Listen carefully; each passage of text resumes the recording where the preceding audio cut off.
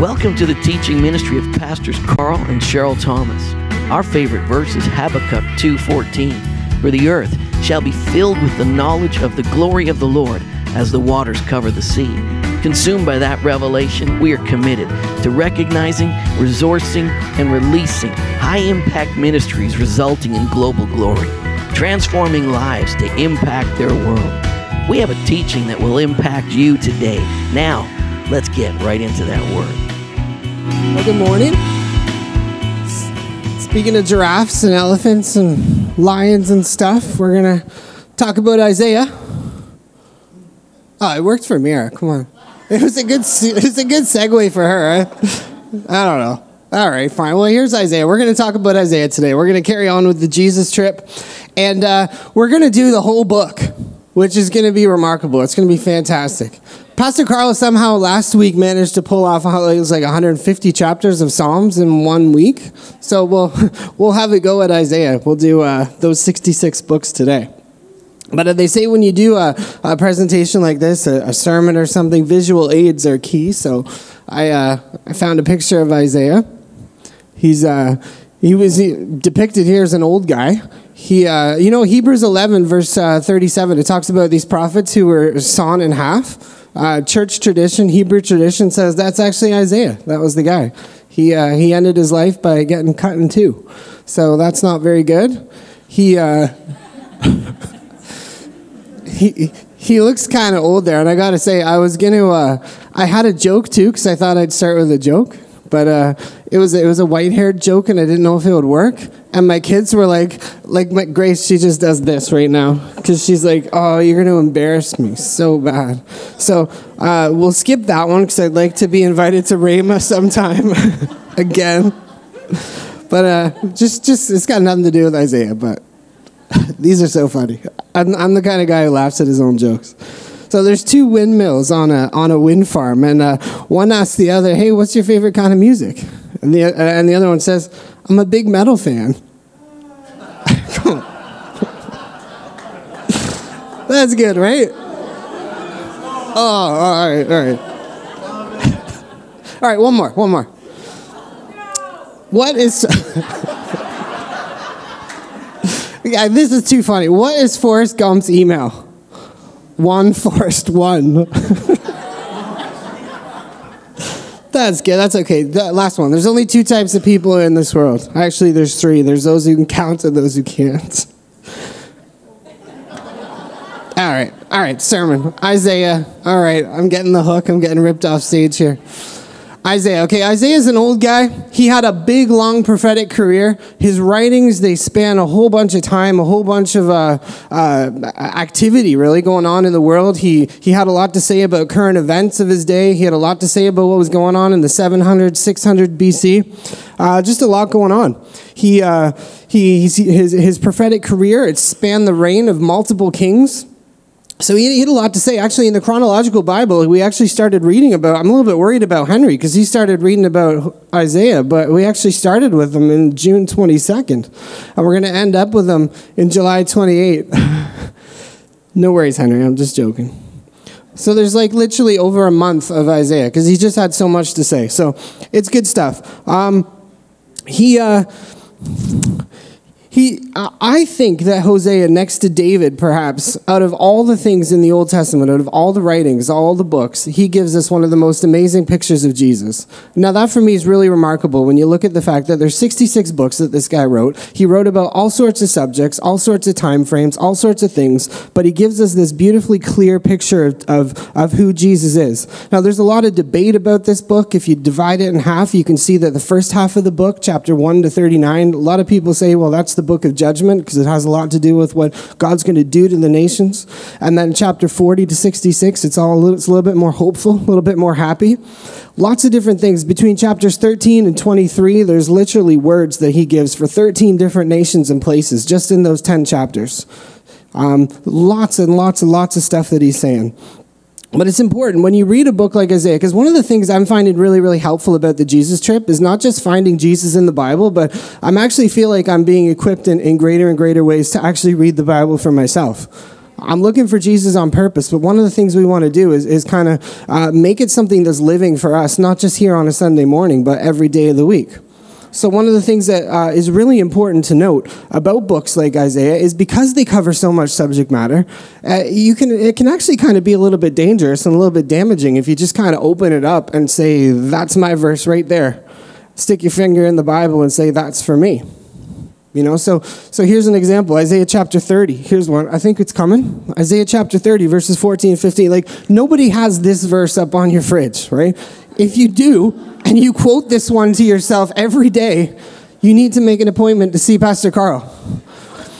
You will be smashed like a piece of pottery, shattered so completely there won't be a piece big enough to carry coals from a fireplace or a little water from the well. Amen. I'm claiming that one, Jesus. Yes. No, you got to rightly divide the word of truth, right?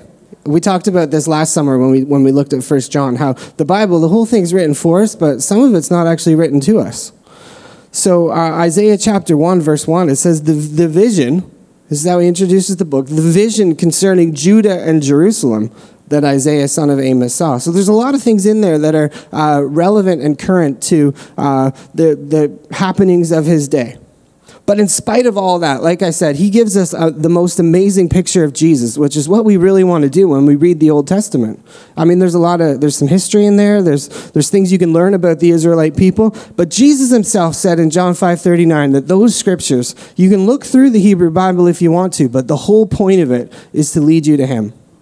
That's Jesus. That's what he said. And this is what the earliest Christians did with the book of Isaiah as well. They took Jesus' advice and they said, okay, well, if you're going to say that this has to do with you, then we're going to say this has to do with you as well. And 66 times, this is me just kind of quickly going through things, but 66 times you can find either quotes or direct references in the New Testament to the book of Isaiah. See, the New Testament writers, the apostles, Jesus himself, they said that book, the purpose of it actually finds its fulfillment in Jesus. And didn't Jesus do that too when he walked into his hometown and he went to the synagogue and he said, give me the scroll, I'm going to open it. The Spirit of the Lord is upon me. And then he says, hey, all this that I just read, he read it from Isaiah and said, this is about me. That's it, been fulfilled here today with me. So we're in good company when we try and find a way to see Jesus in the Bible, in Isaiah. And I want to propose to you, first of all, we're going to try and get in the mind of Isaiah a little bit today. Because how really do you do 66 books in one day? It's almost impossible. But I want to present you with what I propose is the key to understanding everything that Isaiah wrote. And it comes from an event that happened at the beginning of his life, or at the beginning of his ministry, sorry. So in Isaiah chapter 6, he has this experience. And the chronological Bible is really helpful because, a normal Bible is chapter 6 is chapter 6. It's after chapter 1, 2, 3, 4, 5. Chronological Bible says, no, this probably happened first, so let's read about it on June 22nd, and then we'll fill in the blanks as we go along. So they say this is the first thing that happened in his life. And this is how Isaiah describes this experience that I think shaped and filtered through his ministry and his writings. So he describes the experience like this. He says, it was in the year that King Uzziah died that I saw the Lord. He was sitting on a lofty throne, and the train of his robe, it filled the temple. Attending him were mighty seraphim, each having 6 wings. With 2 wings they covered their faces, and with 2 they covered their feet, and with 2 they flew. They were calling out to each other, holy, holy, holy is the Lord of heaven's armies. The whole earth filled with his glory. And their voices shook the temple to its foundations. The entire building was filled with smoke. And then I said, it's over. I'm doomed. I'm a sinful man. I have filthy lips, and I live amongst a people with filthy lips. Yet, I've seen the King. I've seen the Lord of heaven's armies. So King Uzziah dies. Isaiah has this revelation, this visionary experience, which is awesome, right? Like, who wouldn't want to see that? But I think in the moment, sometimes we look at things in the Bible and you kind of take the humanity out of it because it's just kind of words on a text sometimes. But sometimes, let's try and get in his head a little bit. I think he's a little bit confuddled. I think he's a little bit like, what? How is this happening? I mean, he sees the Lord seated on the throne. He sees all the activity around the throne. He hears the holy, holy, holy. And he's painfully aware of his own sin. He's aware of the fact that he lives in a dirty culture. He's aware of all that, and he freaks out. I'm doomed. It's all over. Yet he's like, hold on a second. Yeah, I'm dirty, but I've seen the king. How's that work? See, he would have got brought up in that day and age where they would have been taught, God can't have anything to do with anything unholy and unclean. So you can't look at the glory of God and still live. You got an unclean person, and he's clearly saying, I'm dirty. He's clearly aware of his sin. And he's like, how can I be here? I've seen the king. How does this work? This is blowing my mind. I don't get it. So he's in this kind of moment of what's happening? What is going on? And then immediately it says that there was a seraphim that flew to him. Verse 6 and 7, a seraphim flew with a burning coal he'd taken from the altar with a pair of tongs. Isaiah said, he touched my lips and said, see, this coal has touched your lips. Now your guilt is removed and your sins are forgiven. Who knows that a burning coal can't cleanse you from sin? Even if it's a heavenly one.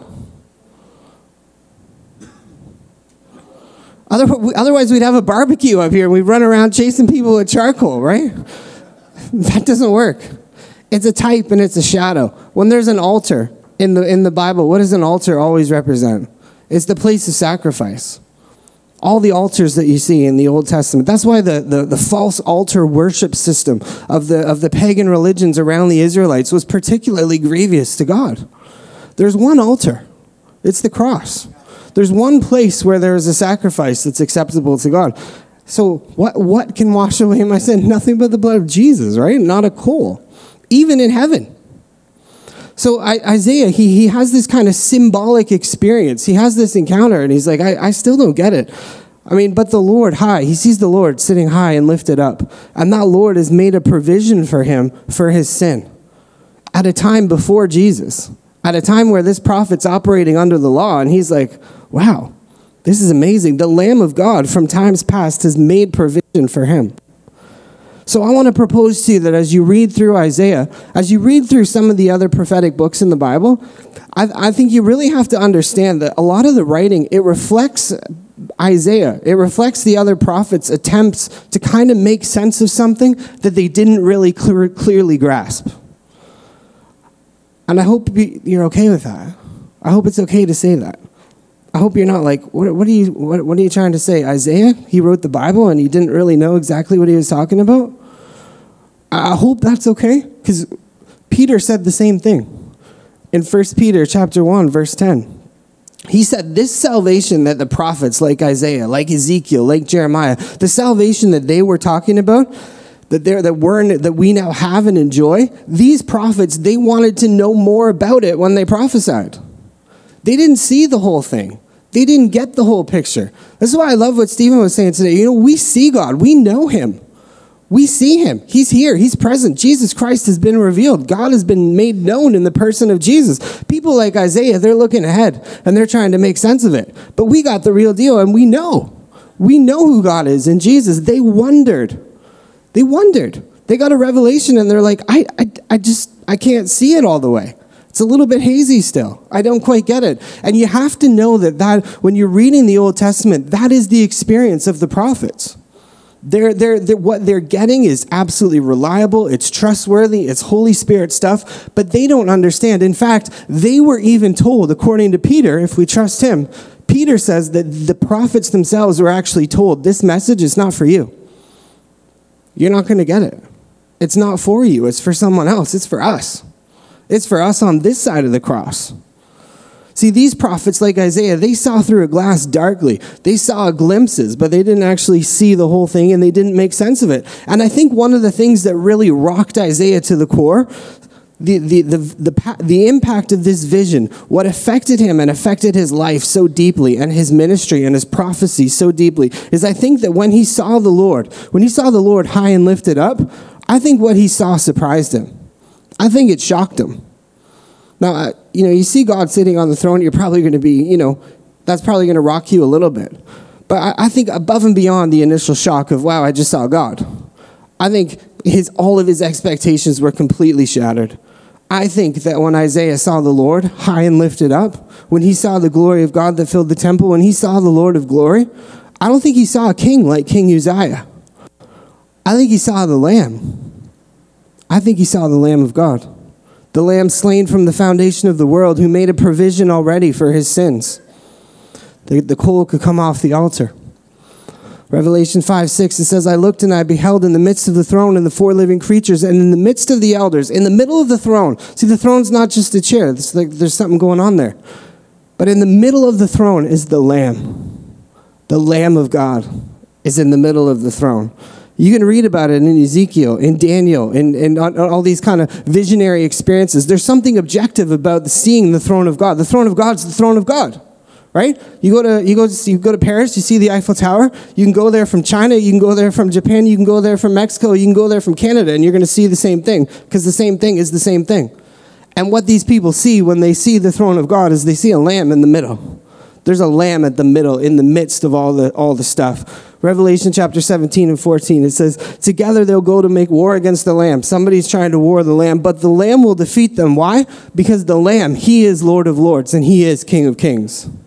It's not the lion that's Lord of lords and King of kings. It's the lamb.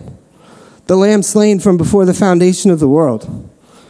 So Isaiah sees this king. He has this visionary experience. He sees the king, and it's not what he expected. When Uzziah died, in the year that Uzziah died, I saw the king. I saw the Lord. When Uzziah died, with Uzziah's death, so died Isaiah's expectations of what a king would look like. With Uzziah's death, so died the expectations. And I don't want you to get kind of hung up on this and get too introspective, but what if sometimes our Uzziah has to die before we're actually able to see the Lord for who and what he is? Our expectations, our preconceived ideas of what we think God looks like and what we think he should do, how his activities are going to happen in our lives. What if sometimes those preconceived ideas, those hopes, those old authority structures, what if sometimes those have to die before we can see him for who he really is? Just a thought. But I think he struggled. I think he saw the king. He saw the king high and lifted up, in contrast to the king that just died. And he was like, what? I mean, I see the glory, but this is not what I expected to see a king. He sees the Lamb upon the throne.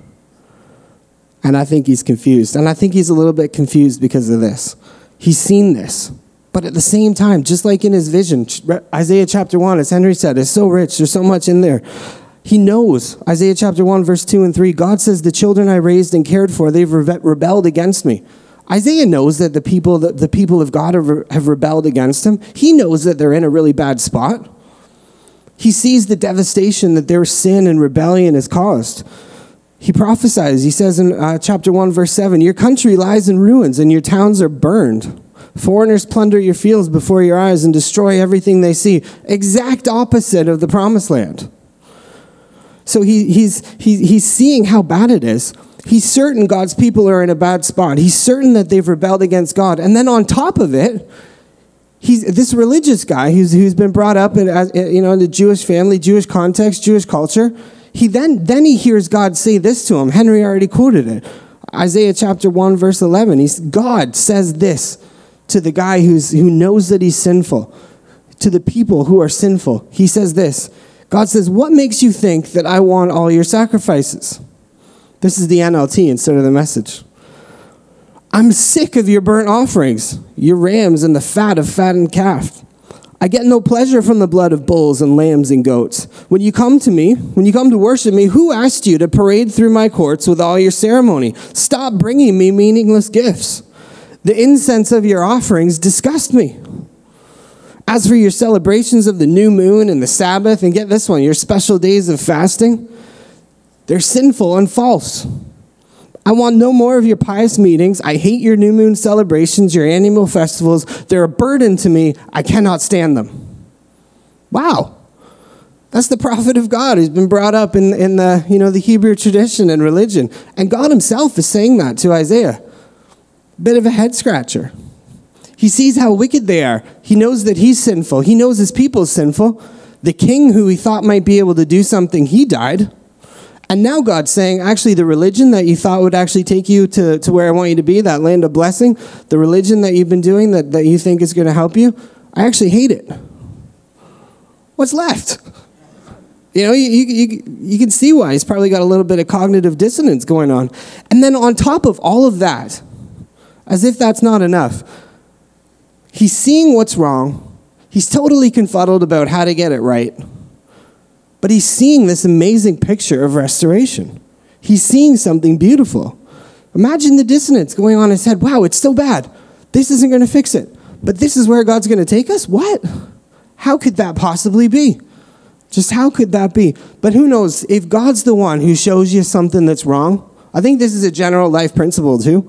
If God's the one who's going to show you something that's wrong, and it's not a critical or a judgmental spirit that's pointing something out to you, if God's showing you something that's wrong, that revelation, it's going to come wrapped in hope and empowered with a positive vision of what it can be. It's always going to be empowered. He's not going to leave you in a bad place. He doesn't leave Isaiah in a bad place.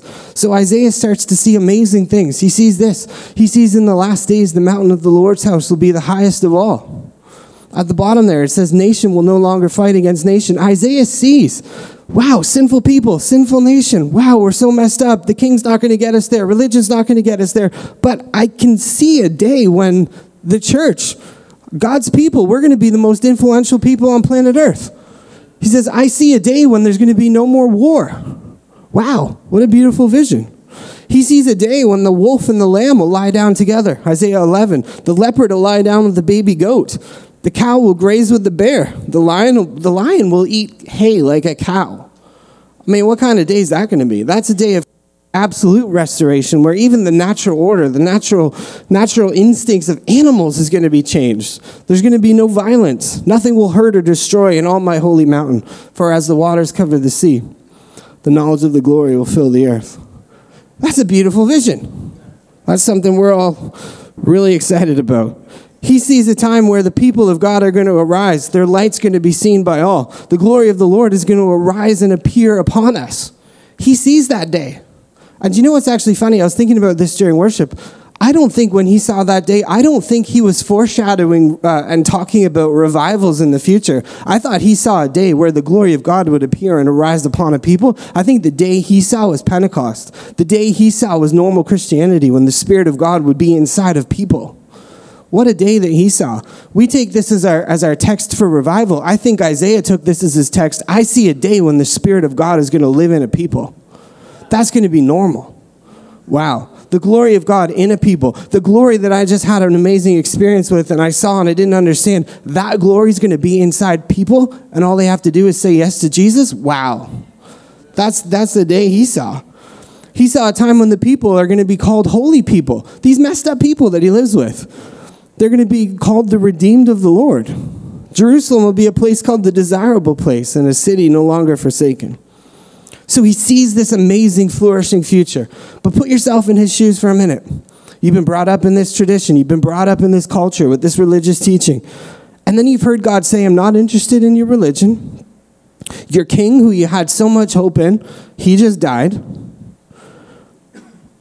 Yet nevertheless, it's like he's got this beautiful picture and the rug's been taken out from underneath him. But nevertheless, he saw a day in Isaiah 9:1 where this time of darkness and despair would not go on forever. The land of Zebulun and Naphtali will be humbled, but there will be a time in the future when Galilee of the Gentiles, which lies along the road that runs between Jordan and the sea, that land will be filled with glory. Isaiah sees a good future. It's shrouded, but he starts to see. So in his writings, as you're reading through the book of Isaiah, you're going to see that he has these conflicts at the beginning of his life, at the beginning of his ministry. And as his writings go on, as the book goes on, as his prophetic career goes on, he starts to get better pictures. He starts to get a more clearer picture of how this is going to happen. He starts to see things. He progressively starts to see it. So he sees in Isaiah 9:2, he sees that the people who walk in darkness, they will see a great light. For those who live in a land of deep darkness, a light will shine. So he's starting to see, wow, there's going to be a light that comes. Awesome. And he's this prophetic guy on this journey. Sometimes, when you think about the Bible and we work our way through, we see the finished product. And we just kind of read it, the 66 pages, you see the black and white on the page, and it's just like, well, of course it's that way. That's the way it's always been. Or we see the final picture. And you know, Isaiah, for example, it wasn't a book that he just kind of sat down at his typewriter and God gave him a download. Like there's a whole bunch of different stuff going on in the book of Isaiah. It's not just one vision. It's a compilation. Actually, a lot of it's poetry. Actually, it's kind of funny, eh? Some of the doom and gloom and the you're going to die and these guys are going to get these guys, those are actually poems. It's kind of weird. It takes the edge off it a little bit, right? Kind of flowery and stuff. But Isaiah, so it's a very human process. This is a human being engaged with Almighty God. The Spirit of God is speaking to him and speaking through him. And he's on this journey of discovery, and he's starting to see, and in his writings, it's getting clearer and clearer. He sees, okay, there's going to be a light that comes. And then it gets a little bit picture. He's like, wow, okay, that light, Isaiah 9:6-7, that light's actually going to be a child. Wow, it's not going to be a light from the sky. No, a child is going to be born to us. Unto us a son is going to be given. The government's going to rest on his shoulders. Wonderful Counselor, Mighty God. This is what you're going to call him. Everlasting Father, Prince of Peace. This light that's going to come, his government and its peace, it'll never end. He, not Uzziah, not Hezekiah, not any other king, he will rule with fairness and justice from the throne of his ancestor David for all eternity. The zeal of the Lord of hosts will accomplish it. He saw Jesus. I mean, we know that. We sing songs about that at Christmas. He didn't know that. But us looking back, we get to say, wow, he was talking about Jesus Christ. Isn't that amazing? He saw the King. Matthew said as much too. Listen to this, Matthew 4, verse 12-17. He, Jesus, went first to Nazareth, and then he left there and moved to Capernaum beside the Sea of Galilee in the region of Zebulun and Naphtali. This fulfilled what God said through the prophet Isaiah. In the land of Zebulun and of Naphtali, beside the sea, beyond the Jordan in Galilee, where so many Gentiles live, the people who sat in darkness have seen a great light. Isaiah saw the great light. Matthew said, hey, that light came. It's Jesus. It's Jesus. So Isaiah is struggling to see what this means. He's got a picture of the restoration that's coming. He's catching glimpses of it, but now he's actually not just starting to catch glimpses of the restoration, but of the restorer. He's starting to see that there's a king coming, and it's starting to seep into his writings. But see, what he was prophesying and what he was talking about, it was so different to what the people at his day were expecting. It was so different to what he was expecting. In fact, God even said to Isaiah, one of the outcomes of your ministry, one of the things that's going to happen through the proclamation of your message is this. People are going to listen carefully, but they're not going to understand. They're going to watch closely, and they're going to learn nothing. You're going to harden the hearts of these people, plug their ears and shut their eyes. That way they'll not see with their eyes, they'll not hear with their ears, nor understand with their heart, and turn to me for healing. So the lens you see through and the filter you hear through are so important. Jesus said, be careful how you hear. You really do. You got to be careful. See, it's not that God didn't want to heal them. He just didn't want them to come to him for healing with the expectations and the beliefs that they currently had, as if their new moon celebrations and their laws and their sacrifices was going to fix them. God didn't want them to come to him anymore with those expectations. He had something totally new and something new in store for them. So he says to Isaiah, your ministry is actually, it's going to stink. You know, whatever your barometer for success is, you think you're going to make people see, but I'm actually telling you, you're going to make them not see. You think they're going to accept you. No, I don't know if he told them ahead of time that he was going to get cut in two, but not cool. I mean, he's so enthusiastic at the beginning. Here I am, send me. Oh, hold on, they're not going to listen? What? I'm done. No, he plows on and he keeps going. But the lens that you have, how you hear, it's really, really important. See, they wouldn't be able to hear his words if it wasn't filtered through that right lens, and that's the point. Even if you hear the gospel, you can't get it through your own lens. You can't understand the message if you look at it from a legalistic, law-based, punishment and judgment, carrots and sticks, legalistic, naturalistic, nationalistic way. If you're looking for something like that in the gospel, you're not going to understand it, because that's not what it's about. So the people, they're having Jesus revealed to them through Isaiah the prophet, and they don't get it. They won't see him if they interpret what Isaiah is saying through the wrong lens. And the thing was the thing that Isaiah was preaching, what he saw, when he saw the Lord high and lifted up, it wasn't something that was anything like any of them had ever seen or expected before. It totally blew Isaiah's mind, and it blew their mind too. He didn't see a king who would execute judgment and vengeance on those who oppose him. So I see Isaiah seeing this, hearing about the goodness of the king, and he himself just can't quite grasp it. So he describes this amazing ministry of this king who's going to come. And he sees some of the awesome things that Jesus is going to do. And he says things like in Isaiah 61, verse 1, he says, the Spirit of the Lord's going to be upon this guy, and he's going to bring good news to the poor. He's going to comfort the brokenhearted. He's going to proclaim that captives will be released and prisoners will be freed. He's going to tell those that mourn the time of the Lord's favor has come. And Isaiah, he's a king like any other king. So, of course, with it, the day of God's anger against their enemies. That's all coming. And then Jesus actually comes. Jesus comes. He comes into his hometown. He takes the scroll. And he says, hey, I'm going to read from Isaiah. He says, the Spirit of the Lord is upon me. I'm the one. I'm going to bring good news to the poor. I'm going to comfort the brokenhearted, proclaim that captives will be released and prisoners will be freed. I'm telling those that mourn that the time of the Lord's favor has come. And then you know what he does? Rolls up the scroll and gives it back. He kind of corrected Isaiah a little bit. See, Isaiah saw through a glass darkly. He didn't see everything perfectly. So Jesus says, you know what? We're going to stop there. Rolls up the scroll, puts it back, and says, today, all of that stuff is fulfilled in your midst. Not the vengeance part, not the anger against enemies, not that part. So when you're reading that kind of thing in the book of Isaiah, Jeremiah, those kind of prophetic books that you're just like, wow, this sounds really doom and gloom. So a lot of people are going to get it. Jesus, when he quoted it, he actually stopped at that part and said, I've actually come to do something a little bit different. And I think it blew Isaiah's mind when he saw that.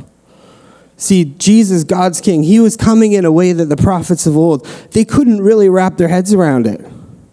He was a king, but get this, instead of coming with retribution and vengeance, he was a king who was coming as a servant to heal, to bless, to redeem, to restore. Isaiah 42, verse 1, look at my servant, whom I strengthen. He is my chosen one who pleases me. I've put my spirit upon him. He will bring justice to the nations. Look at my servant. He sees the king high and lifted up. He can't believe his eyes. It's the Lamb. And he's like, wow, that's not what a king should look like. Kings aren't servants. Kings are all about serve me. Not this one.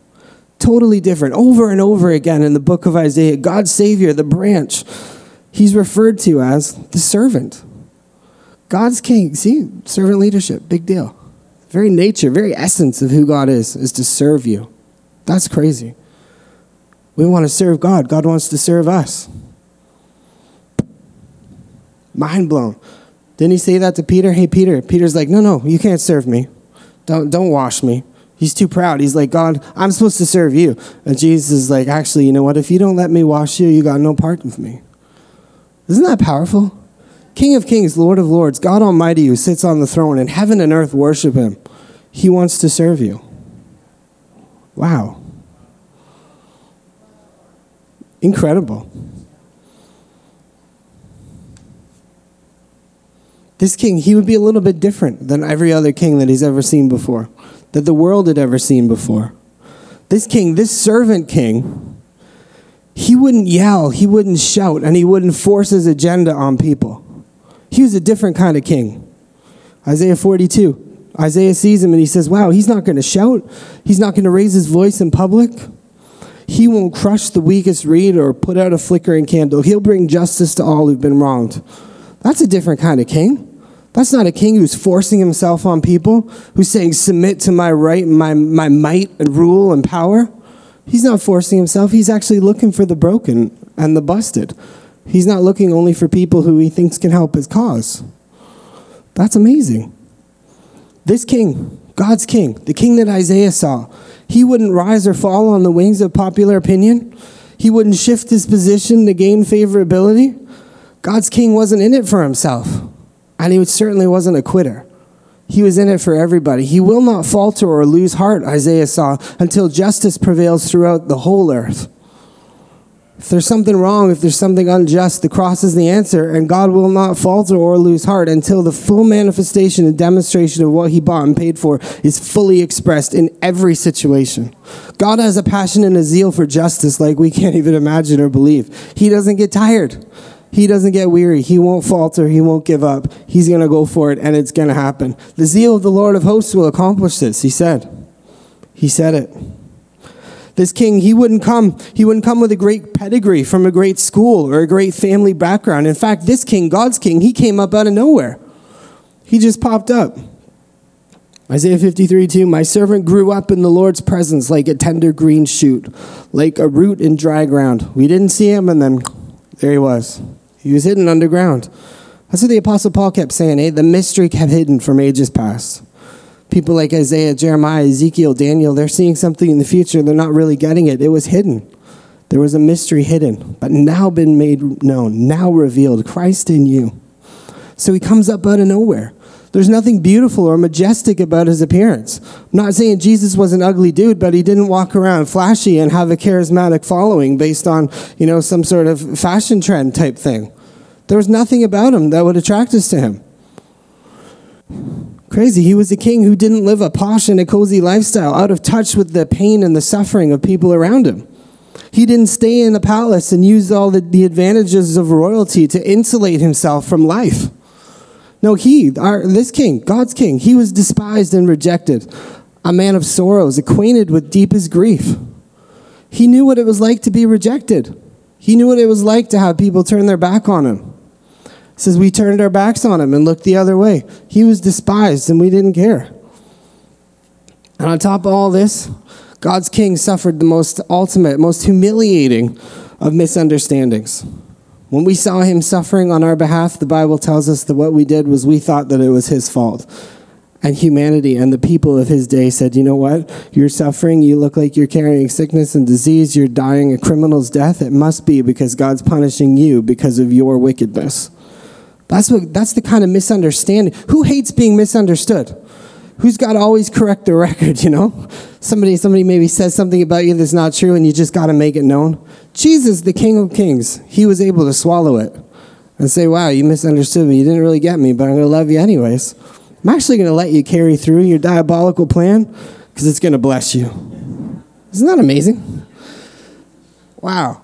And somebody can say something sometimes and you just want to be, ugh. Not Jesus. See, Isaiah, he had trouble getting this. God's king, the people of the day didn't come or didn't get it, and the people certainly, when Jesus showed up on the scene, didn't get it. They didn't understand. God's king, he wasn't coming to put heavy loads on us, to punish us, threaten us. He wasn't coming to tell us why we deserve to be sick, why we deserve to die, why we deserve to be broken. He didn't come to do any of that. What Isaiah saw when he saw the king high and lifted up, what shook him to the core, is he saw a servant king. He saw a servant king who was coming, and instead of putting burdens on us, he was going to lift them off of us. Instead of inflicting us with sickness, he was going to bear that sickness in his own body. That now, not just hypothetically and in songs we can sing that we're healed, but we can actually be physically healed because he bore in his body those sicknesses, and he carried our infirmities. He was a king who was crushed so that we could be whole, who became sin so we could be holy, who gave his life in order to give us his life. He gave his life for us so he could give his life to us. See, God just doesn't want to upgrade your life. He wants to give you a totally new one. You died with him, you've been raised up together with him, and the quality of life that you now have is the very life of the Son of God himself, infused into you. This kind of things, this is not what kings usually do. Yet this is what God's king did. He didn't defend himself or his honor. It says he kept his mouth shut when he was falsely accused. He brought life where there was death, and he brought hope where there wasn't any. And God says through Isaiah, that's my king. You might not recognize him. You might treat him horribly, but I'm telling you what, my will prosper in his hand. Honor and glory await my king because of what he did. Many people will be blessed. That's the king that Isaiah saw. That's the king who heals, who forgives, who cleanses, washes, gives to us. And that rocked him to the core. When you see the King of Kings, when you see him high and lifted up, when you're prepared to let your expectations go, wow. You see the Lamb of God on the throne, wow. You see a God, you see a king, you see a power, you see authority that's unlike anything else in the natural world or anywhere else. You see who gives his life for us. Doesn't take our lives, he gives us life. Wow. And Isaiah, he sees this, and I think he's a little bit confused, but when he saw God's king and when he heard heaven's mission, holy, holy, holy, the Lord of hosts, the earth filled with his glory, he threw himself wholeheartedly behind this mission.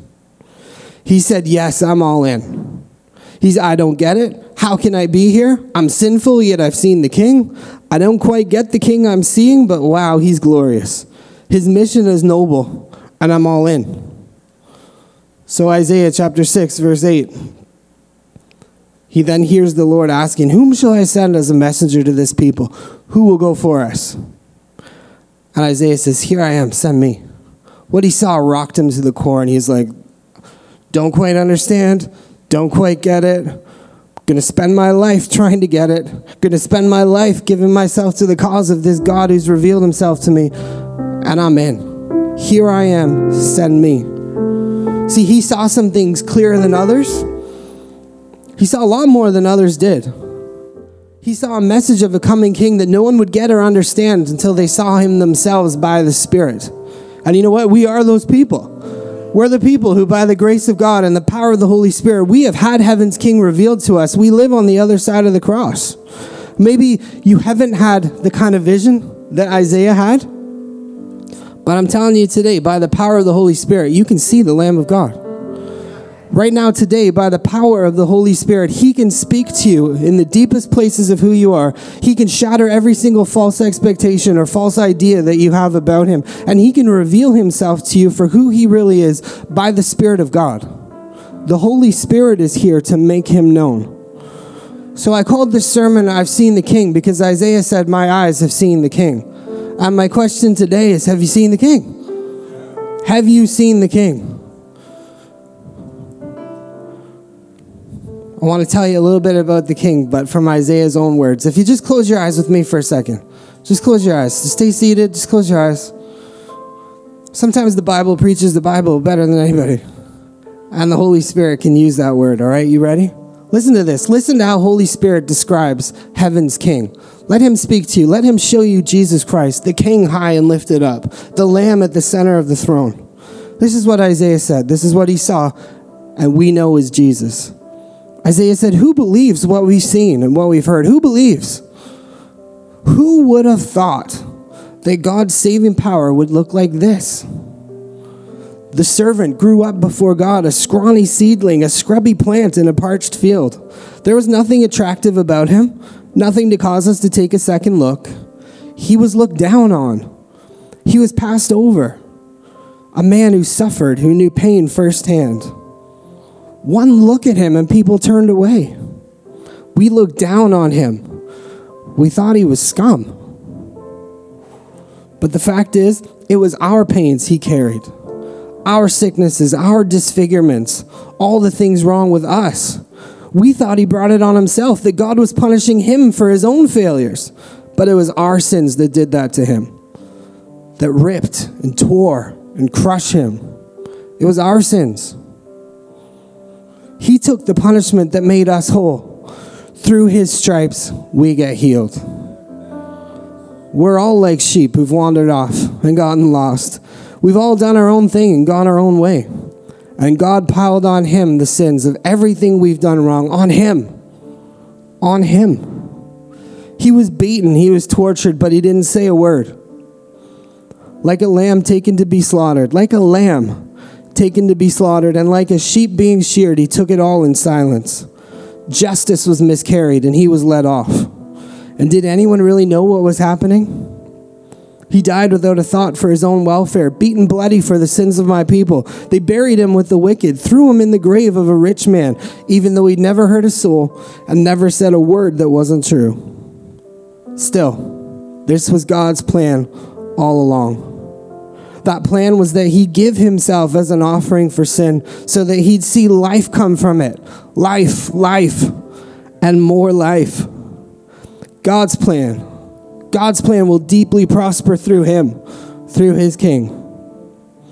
Out of that terrible travail of soul, he'll see that it was worth it, and he'll be glad. He'll be glad he did it. Through what my righteous servant, my righteous one, what he did, what he experienced, he will make many righteous ones as he himself carries the burden of their sins. Therefore, I will reward him extravagantly, the best of everything, the highest of honors, because he looked death in the face and he didn't flinch, because he embraced the company of the lowest. He took on his shoulders the sins of the many. He took up the cause of the black sheep. That's God's king. That's what Isaiah saw. That's a king unlike any other king. That's the Lamb of God. That's the God who's here right now to heal your body, restore your soul, and let everything that is part of who he is as a person be imparted into you, to see the realm of his rule and reign imparted into you. That's what our king does. He doesn't hoard for himself. He doesn't take you and make you serve him. He serves you. He blesses you. He heals you. He makes you whole. And then how the glory gets back to him is because everybody looks at you and says, wow, you couldn't do that yourself. Only God could do that. That's our king.